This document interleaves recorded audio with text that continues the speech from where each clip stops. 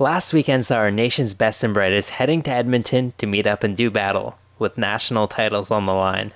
Some races were blazing fast, some a little more grinding and tactical, but all of them turned out to be entertaining, filled with athletes who were hungry to prove that they belonged in the national discussion after a particularly prosperous spring.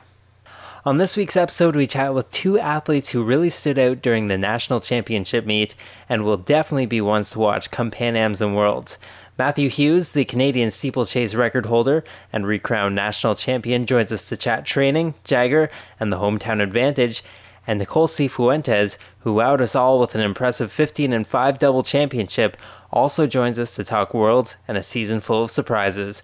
Don't go anywhere, you're listening to The Terminal Mile, a Trackie Radio production.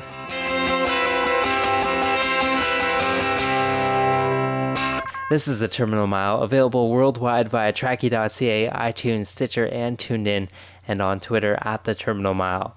This past weekend saw some pretty crazy races go down in Edmonton during the Canadian Championships, but if we're to take a second to tally up all the winners and losers, one name really comes to the front. Nicole Cifuentes took home an impressive 1,500 and 5,000 championship double, qualifying her for Beijing in the 5,000 in the process. Nicole will be competing at the Pan Am Games in Toronto as well, and she joins us via Skype right now. Welcome to the show, Nicole. Thank you. Congratulations on those two national titles last weekend. The 5,000 was before the 1,500. So with that in mind, what kind of tactics were you employing in the 5 so that you'd still be fresh for the 1,500? The 5,000, I was hoping that it would go the way that it did. Slower off the front, more of a tactical race. It certainly was changed a little bit when Jess O'Connell wasn't able to do it. Unfortunately, she had a little Achilles thing, I think. But I'm sure she'll be back in action for Pan Ams. So obviously she was the strongest one in the field. So she didn't line up, and I was happy that it was a bit slower of a pace. Allowed me to run comfortably for most of the way. And I was happy that I could just conserve a lot of energy and not take too much out of me for the 1,500, because the 1,500 was my main focus for the weekend, and it's my primary event. So I really wanted to be able to run well in the 1,500. Well, speaking of that 1,500, the field was extremely stacked with yourself, Sasha Golish, Kate Van Buskirk, Sheila Reid, amongst others. Given that, I'm guessing conditions played a pretty major factor in how the race panned out.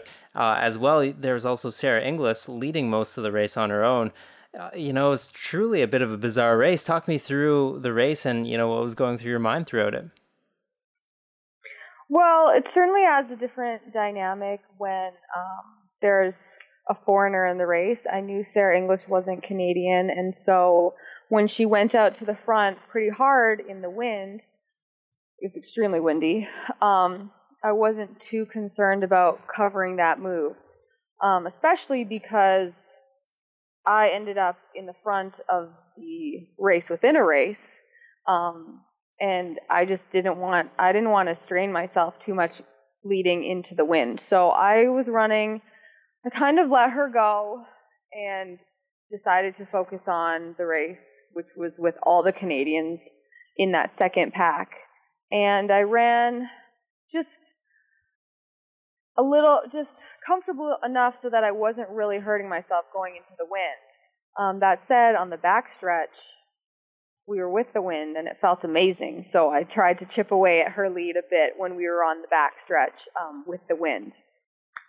And I knew it would come down to a kick. I made a move with about 200 to go, and I watched the race afterward. I didn't realize how close those two women were right behind me, but I'm happy that I saved a little bit more even for the last 100, and we were just all running into a wall pretty much, but I was happy that I was able to stay in the lead and no one was able to pass me. That kind of leads me to my next question. I mean, really, the theme of Edmonton this year seemed to be big kicks. You show that you have a pretty good one yourself. I think that's understating it. Has it been a priority for you, or is it something that comes naturally? Well, having a kick is definitely a priority. I mean, that's what it, no matter if the race is fast or slow, a kick is what it takes to win medals and to win races. It's a very important skill and definitely something that I work on.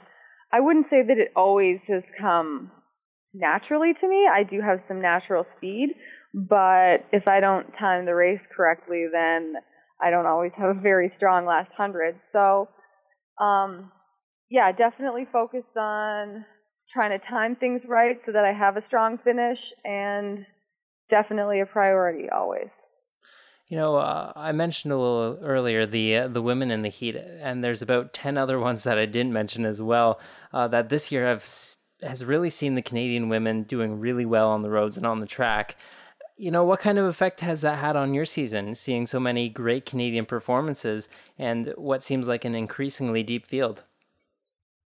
I think it's really great. I actually noticed some people really starting to shine during the indoor season. Erin Teschuk, I think she ran like a 4:32 or 31 mile. Gabriella Stafford and Sasha Golish were really lighting it up. So I knew that come outdoor season, there would be more people in the mix. And while it does certainly put more pressure on me to perform well, it's just really exciting to see the depth coming in the, primarily like what I focus on is the middle distance events because that's where I compete. But I certainly obviously have noticed like Tasha Wodak and Lanny getting the 10K standard, and obviously Tasha got the Canadian record. So I mean, it's just great to see the good performances. It's exciting. I'm happy that Canadian women are, continuing to step up. That being said, my season has been a little bit rocky, or a lot rocky. So I've been making a big effort recently to just focus on myself and make sure that I'm ready to go, not worrying about what my competition is doing or what they aren't doing, but just really trying to be within myself and make sure that I'm ready when I step to the line. Well, to touch on that, unfortunately, your season best fell just short of the IAAF qualifier for the 1500. However, it was your 5000 that ended up getting you the ticket to Beijing, though. Given that the 1500 has been your forte, was it always part of the plan to try and qualify for the double? And, will this alter your type of training that you've been doing, leading up to the World Championships? Well, yeah, the 1500, I still do consider it my forte, and unfortunately I didn't get the standard in time, and I still don't have it right now, but I am happy to go in the 5000 and definitely excited for the opportunity. It was never my plan to try to double. I never considered even that I would go to Worlds in the 5000. Even after I got the standard, I had full confidence that I was going to be able to make it happen in the 1500. But like I said, things didn't go to plan, and I'm very fortunate that I had the 5,000 meter standard in my back pocket, and now I can go to the World Championships. In terms of training, I'm definitely still focused on the 1,500 meters right now because I'm getting ready for Pan Ams, and that's the event that I'll run at Pan Ams. And after that, my coach might change things up a bit, change the focus a little bit. You mentioned Pan Ams, where you will be going to race the 1,500. What are some of your goals for the Pan Am Games? My big goal for the Pan Ams is to win. I think it's attainable for me. Obviously, anything can happen, but I would love to win a gold for Canada in Canada. Well said. I've been following along with your CBC blog for the Pan Am Games, and it's provided some really great insight as to who you are as an athlete and, also who you are in your personal life as well. How did that come up? And if anyone wants to follow along after the games, do you have a place that people can go to follow along online? Yeah, I have been posting. I have two links for two blogs that I wrote for CBC, and I have them posted on my personal website, NicoleCfuentes.com. And there you can find them under another blog post called CBC Our Athletes. So I generally, on my website, post my schedule and my results and some pictures and my own personal blog. But the CBC blog, I was given the opportunity because I guess I was selected. So I was informed even before the Pan Am team was announced that I was selected to be part of the Our Athletes program, which is, really exciting and great honor. And got started with it, got involved with it after I officially made the team, because that was certainly not a sure thing. So once I was officially named onto the Pan Am Games team, then I started blogging for them. You mentioned it a little bit earlier as far as the training goes, but between Pan Ams and Worlds, what's the plan as far as racing goes to get you ready for Beijing? Well, there's not actually a lot on the calendar in August. Not a lot of meets because a lot of people will be getting ready for Worlds. So I have nothing scheduled. I'm planning to probably just train through after Pan Ams and get ready for Beijing, and then maybe possibly, if there's some opportunities, to continue racing after the World Championships. Last year at World Indoors, you won the bronze in the 15. Before that, the silver at the Continental Cup. Now you have a few more Canadian championships under your belt. You have an Olympic appearance. If you had to pick, what would the biggest highlight of your career thus far be? That's not a hard question for me to answer. Without a doubt, it was going to the Olympics, and specifically walking out into the stadium, the packed stadium, and just knowing that my husband, my coach, my parents, and my two sisters were in that stadium and they could see me. And I didn't know where they were sitting, but when I walked out into that full stadium and I knew that they were all there and they could see me, that's definitely the highlight of my career. It's making me tear up right now just thinking about it. Oh. Well, one last question for you. You went to Michigan for university, which is where you are right now. As I'm sure you're aware, it's a school that has played a big part in developing some amazing Canadian middle distance runners like yourself, Kevin Sullivan, and Nate Brennan. What is it that makes the Michigan program so successful? I think something that's really special about Michigan is from the moment I arrived there, and still now to this day, I'm surrounded by people who are just really achieving greatness. Still training on campus is Tiffany O'Feely. She's a multiple world medalist. Her younger sister is up and coming right now and just made the world team in the hurdles. Jeff Porter, an Olympian. Gina Gall, an Olympian. Within my class, my age, 1 year younger, 1 year older, people that I see every day. And obviously Kevin Sullivan, Nate Brennan, Nick Willis. I think I'm forgetting people. But these are people that I have seen day in and day out working at practice for the past, 10 years. And so there's definitely an atmosphere of striving for excellence. And when I see my peers doing well, that makes me believe that I can too. I just see that they are regular people who are working hard and making it happen. And I think that's what is one of the big things that makes this such a successful program. Obviously, on top of that, you can't have any of that without the great coaching. My coach is unbelievable, and I'm just blessed that I found him and ended up at Michigan. But it's definitely there's so many people around who are excelling, and it makes me believe that I can too. And I think it makes others believe that they can too. And that's what makes this such a successful place to be. Well, we'll all be cheering for you come Pan Ams as well as Worlds this year. Thanks a lot for joining us, Nicole. Thanks for having me. You're listening to The Terminal Mile. You can find us via iTunes, Stitcher, TuneIn, and Tracky.ca. You can also follow us on Twitter at The Terminal Mile. My guest right now, in my opinion, is one of Canada's most underrated runners out there. He currently holds the Canadian record in the 3,000-meter steeplechase. He's run the best Canadian 5,000-meter time this year, and he's just 25 years old. Gearing up for the Pan Am Games happening close to his hometown of Oshawa, he is Matt Hughes, multiple-time Canadian champion and former NCAA champion. Welcome to the show, Matt. Thank you. Thanks for having me. With some high-profile athletes opting out of the Pan Ams to focus on Worlds or to run in high-profile European meets, and you being from around the GTA area, how important was it for you to run in the Pan Am Games this summer in front of a hometown crowd? I talked with my coach a little bit.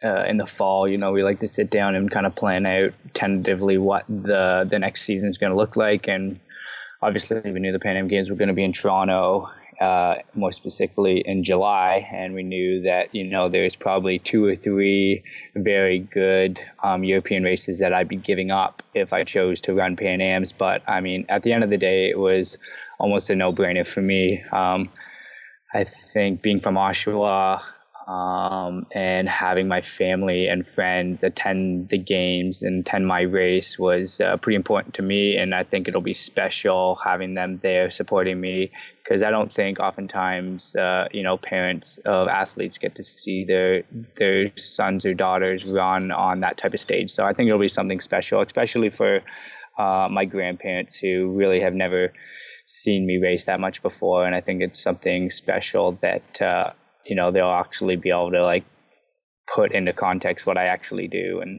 they've seen YouTube videos on my races, but to be there in person, I think that's something I'm looking forward to sharing with them. And I think it's something that hopefully will be very special to them.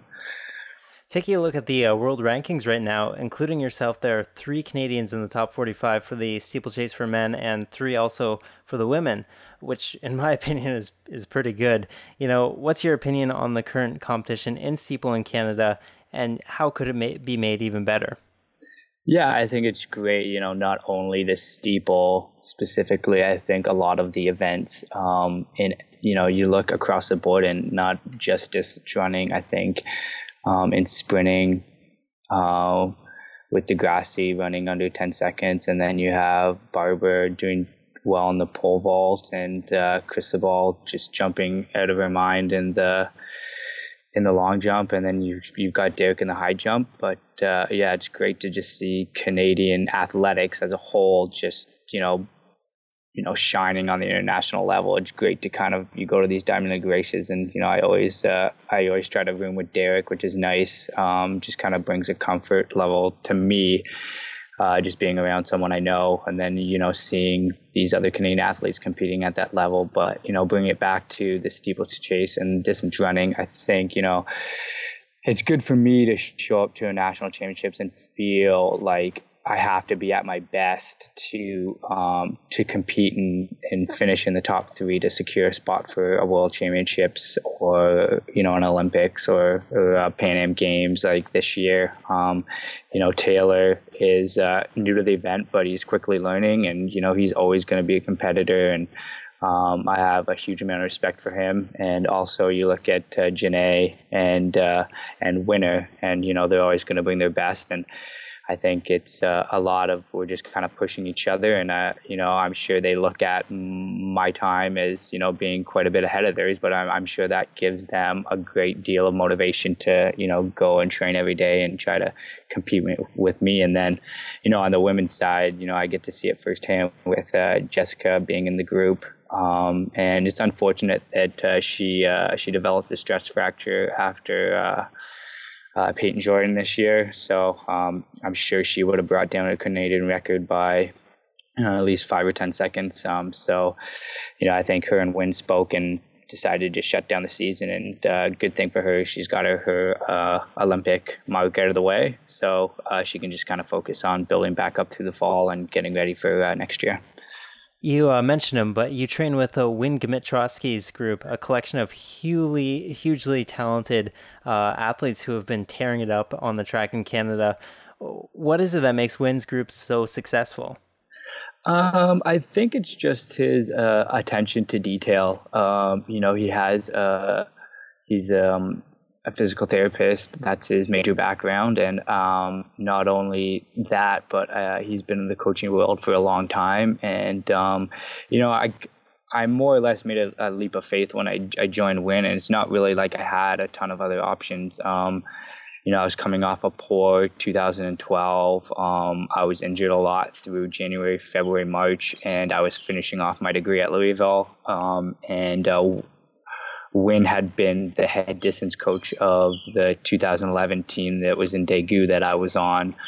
I got to know Win on that trip. So I reached out to him in the fall of 2012, and, I wasn't carded at then, and I was kind of, looking at just packing in and not running anymore and, getting a full-time job or something like that. And, I talked to Win and I said, these are my options, which weren't a lot at the time. And, he kind of extended his arm to me and just said, we have a small group out here that trains in Phoenix, and he was able to dig up a little bit of money through his hub center out there in Victoria, and he was able to fly me down and give me a little bit of per diem, and I was able to kind of make ends meet for the first couple of months that I was in the group, and I ended up hitting an A standard, and it all kind of went from there in 2013. And I owe a lot to Win, and the training group is great. And I think I'll go back to at the beginning. I think it's just his attention to detail and knowing athletes and everyone that's in the group. We do workouts together, but a lot of it is, him looking at the larger picture and everyone having kind of specific goals in mind and checkpoints throughout the year that you need to hit. And, there's no rushing with Win. I feel like his big thing is that, he wants you to have a big, long training block before you race. There's no kind of this like racing to get in shape. I know with Win that I'll always be prepared when I toe the line. And I have a great deal of confidence in him and his approach to my training. It's a much debated topic, and sticking with Win's group, I want to settle this one for once and for all. Who is the better Mario Kart player, you or Nate Brennan? Well, I more or less just stirred that up when you interviewed Nate there, and I think it was January or February, but we haven't played in a while, but I'll let everyone know that it would be like Mike Tyson fighting a baby. I would smash Nate, so he would sneak the odd win on me, but for the most part, yeah, I'd kill him most times. At this time of the year, heading into Pan Ams, what does a week of training look like for you? Right now, it's more about just feeling good on my runs, taking it easy, make sure I'm recovering from workout to workout. I won't really, most of the year I'm pretty like OCD with my mileage, and usually I plan out my week and how long I'm going to go for each run, obviously depending on how I feel. If I feel shitty and I have a 10-mile run written down, I don't feel like I have to hit it, but most times throughout the year I'm pretty OCD and I like to hit the mileage that I have set out for myself. But at this point of the season, it's more about just feeling good and recovering. So, this week it'll be just 2 workouts. It'll be a Tuesday, Friday workout schedule. And then, Wednesday and Saturday we'll just I do like a light weight routine. And then the days in between are just recovery days. And then I'll do a light Sunday long run, but nothing too crazy. Running's often described as being as much mental as it is physical. Given the extra obstacles involved in steeple, I can only imagine it's an even more psychologically demanding race. How do you prepare yourself mentally for your races? I wouldn't say I go like over the top mentally, like preparing for races. Like I don't kind of sit down and map out a race, like, how I'm going to win, where I'm going to go, what splits I need to hit kind of thing. Looking back at this weekend at the national championship, the way me and Win approached it was, I felt like going into that race, there was probably 4 or 5 different ways I could win that race. If it goes out fast, I knew that I was fit enough and had the strength to hang on. If it was a sit and kick, I was confident in my ability to kick with anyone in that race. Or if it was something where, you know, one of the guys made a move at a K to go or 1200 to go or wherever, I was confident that, you know, either it could have happened a dozen ways. I was confident that I could win. So I try to go into races like that, I think of a couple different scenarios, the way I could see the race playing out. But, you know, at the end of the day, going back to kind of win, I feel like I'm very confident in my training. So when I'm on the start line, you know, I'm confident in my ability, and I'm confident that I've put in the work to win or run well under a lot of different scenarios.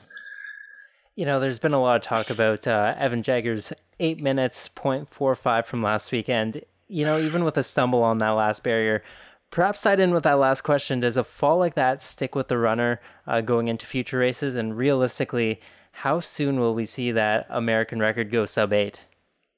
Yeah, I mean, that was just amazing race. I was actually watching it in the hotel room in Edmonton. And, you know, I feel like a lot of people were surprised that he had ran that quick. But honestly, after seeing him run 3:32 in Portland a few weeks back, it was just a matter of time until he breaks 8 minutes. And I really thought he was going to do that race. And he was probably on for a time of like 7:55 or 7:56, in my opinion. And what he's doing is amazing right now. I feel like you only get a few opportunities in your athletic career to be at that type of level right now. And I think he's kind of in this zone right now where, you know, there's only a few people that can beat him. And with his strength over 5K and his speed over 1500, he's going to be a tough guy to beat at the World Championships. And, you know, going back to the question, does that type of stuff stick with you with a fall? You know, only if it lets you. You know, if you're one of those people that are kind of weak mentally and you fall in a race and it's something that you can't get over, it's definitely going to affect you. But I think someone like him that's so strong mentally, it's only going to motivate him. And that's what scares me a little bit. If he didn't have motivation going into the World Championships, he certainly has it now, and he'll be out for revenge. So he'll be a pretty scary guy at the World Championships. And, you know, I think seeing him run that type of time only gives me motivation, because I know I'm ready for a breakthrough. You know, I haven't PB'd in the steeple since 2013, and I feel like there's some people, you know, asking questions out there, you know, am I on a decline or anything like that? And it's something I've never really thought of, because in my opinion and in Wynn's approach to training, it's more about competing and being ready for the major races. And, you know, when a fast time comes, that's great. And that's kind of the icing on the cake. But my and Wynn's main goals are to compete and finish as high at major championships as possible. And when you compete and you finish high at these games, you know, fast times will just come. So, you know, seeing Evan run those times just gives me motivation. And I'm not going to lie, he runs those times, and, you know, just, you know, I get down and do some crunches and some push-ups and get out there for a run, and it serves as motivation for me. So I'm looking forward to the summer. Oh, for sure. Going back to the spring, Peyton Jordan was a huge meet for a ton of Canadians, including yourself, where you went 13:19:56 in the 5,000, the best time in Canada this year, and just 5 seconds off of Jeff Schiebler's record. Talk to me a bit about that race. You know, what were you hoping to achieve in it, and what are your plans for that distance in the future? Yeah, coming into the season, like I said before, me and Wynn kind of have like a tentative schedule of races, you know, where we're going to train, where we're going to be, but what races kind of set up well with where I'm going to train and where we're going to be at any given time of the season.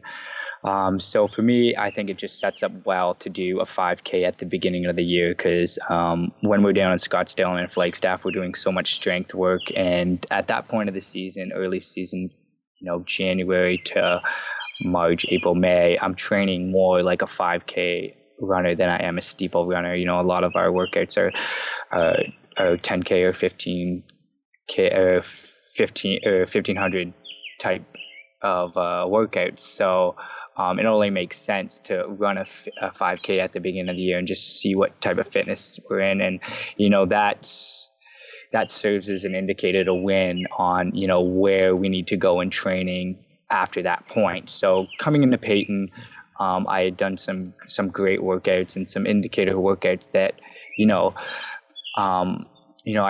I make these goals for my race coming into goals for myself going into a race, and going into that race, my A+ goal was, at the end of the day, if we have great conditions, great pacing, and I feel amazing, I didn't really think the Canadian record was out of shot. I thought we could definitely hit it. And, my agent at the time, or my agent was saying, the pace was supposed to be 7:53 to 7:55. And, that was perfect for what I was trying to run. And then, my A goal was, break 13:15, and then my B goal was just get under 13:20 or PB. And so going into the race, we were a little slow through 3K. I think we only went through in 7:59, and then we kind of ran a couple slow laps. So I think we were 65, 66 for the next 2 laps after that. And that's when the fast time kind of went out the window. And then it turned into more of a race. And, I'm not going to make any excuses. If I wanted to keep running a fast time, I probably should have took the pace at that point and pushed on. But I really didn't think the Canadian record was out of reach with the type of work that I'd done and the fitness that I thought I was in. But, the way I look at it, it's only a matter of time until Cam or Mo breaks those records, because they run the event a lot more than me. So I saw that as my opportunity to kind of sneak in and grab the record while it's still at that 13:13 mark. But for me, being a steeplechaser, I've tried to focus on a lot of that after June. So I don't see myself running too many 5Ks in the future, other than Peyton Jordan. There just isn't really an opportunity to get in a good 5K, because anytime there's a good 5K, there's also a good 15 or a good steeple. So, I have to take one over the other. So, if I ever get down to that sub 13:10, maybe an end of the year 5K at like Brussels or something like that would be a good opportunity. But for me, my main focus is the steeple, and it'll kind of remain that way throughout the rest of my career, most likely. You got to race in that Oregon Diamond League meet this year. A lot of athletes swear that Hayward Field has the best atmosphere of anywhere, even describing it as magic. Does it live up to the hype? And what is your favorite stadium to perform in? Yeah, Hayward's a pretty special place with all the history there. I ran there for the first time in 2010 at the NCAA championships, and I actually won. So I've only raced there 3 times: the prelims, the final of NCAAs, and then pre this year. And actually going into pre, I was joking with Nate, and I was actually undefeated going into that race. I was undefeated on that track, which obviously I knew going into that race it was going to be probably hard to keep that winning streak alive. But that's something that I kind of told myself to give myself a little bit of motivation. But yeah, it's a pretty special place, and the fans are just really knowledgeable at Hayward, and it is a special track with all the history behind Prefontaine there. And I love the opportunity to race there. So any chance I do get an opportunity, I always take it. But in terms of my favorite place to race, I'd say Monaco is probably my favorite track to run on. It just seems like it's just such an amazing atmosphere that you fly into this little airport, and then you drive through the mountains and you come into Monaco and Monte Carlo, and you kind of like in riches, and the hotel is there and it's right on the F1 track and stuff like that. So it's pretty amazing, and there's been a lot of amazing performances there. But any track on the Diamond League circuit is just amazing. I ran in Zurich in 2013, and the fans there are just packed, and Stockholm as well was pretty crazy. So you take any of the Diamond League stops, and they're all amazing places to race. On the topic of environments, Worlds go down next month in Beijing, which is kind of infamous for its awful air quality. How do you prepare for that, and do you think it'll have a lot of effect on the competition?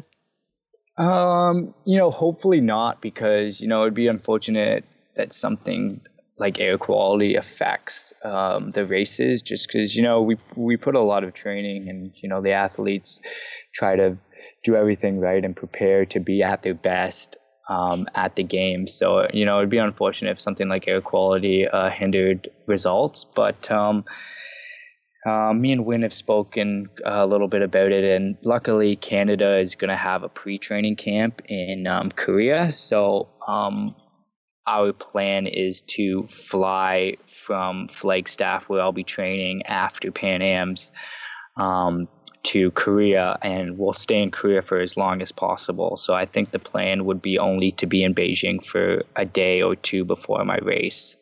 And if we're hearing that air quality is an issue, then we're going to maybe look into getting, you know, maybe a breathing mask or something like that, just for warm up. But I've never been affected by allergies or poor air quality or anything like that. So I'm hoping that it just, you know, if it's something that I just don't think about, and, you know, it could be just a little bit of a placebo thing. If people are thinking about it, you know, they affects them in different ways. So, you know, I'll just go about my training the way that I have all year, and hopefully I'll just be at my best, and it's just something won't affect me or I won't think about.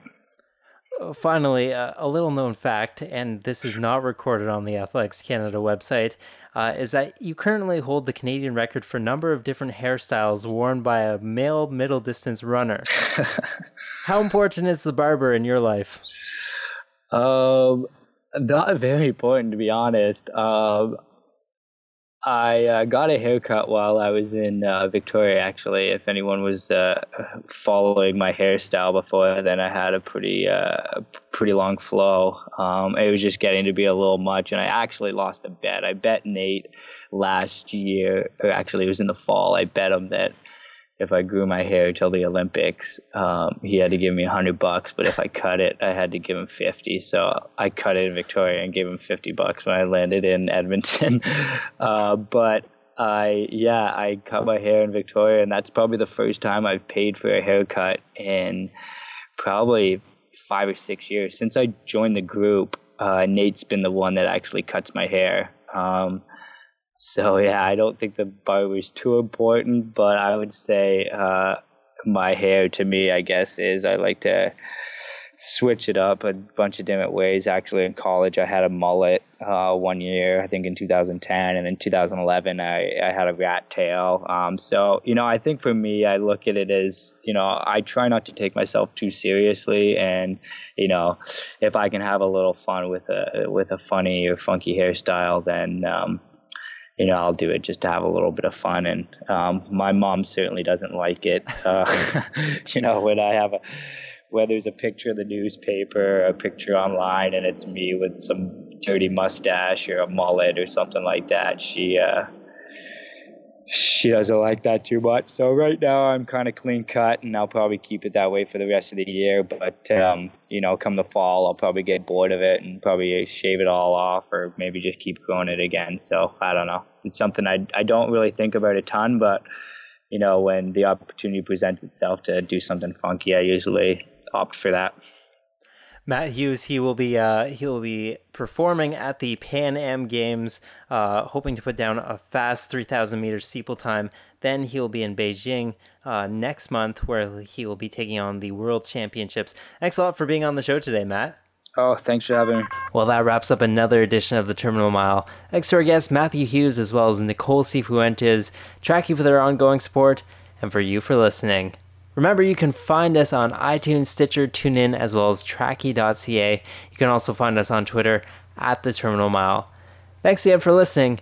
This has been The Terminal Mile, a Tracky radio production.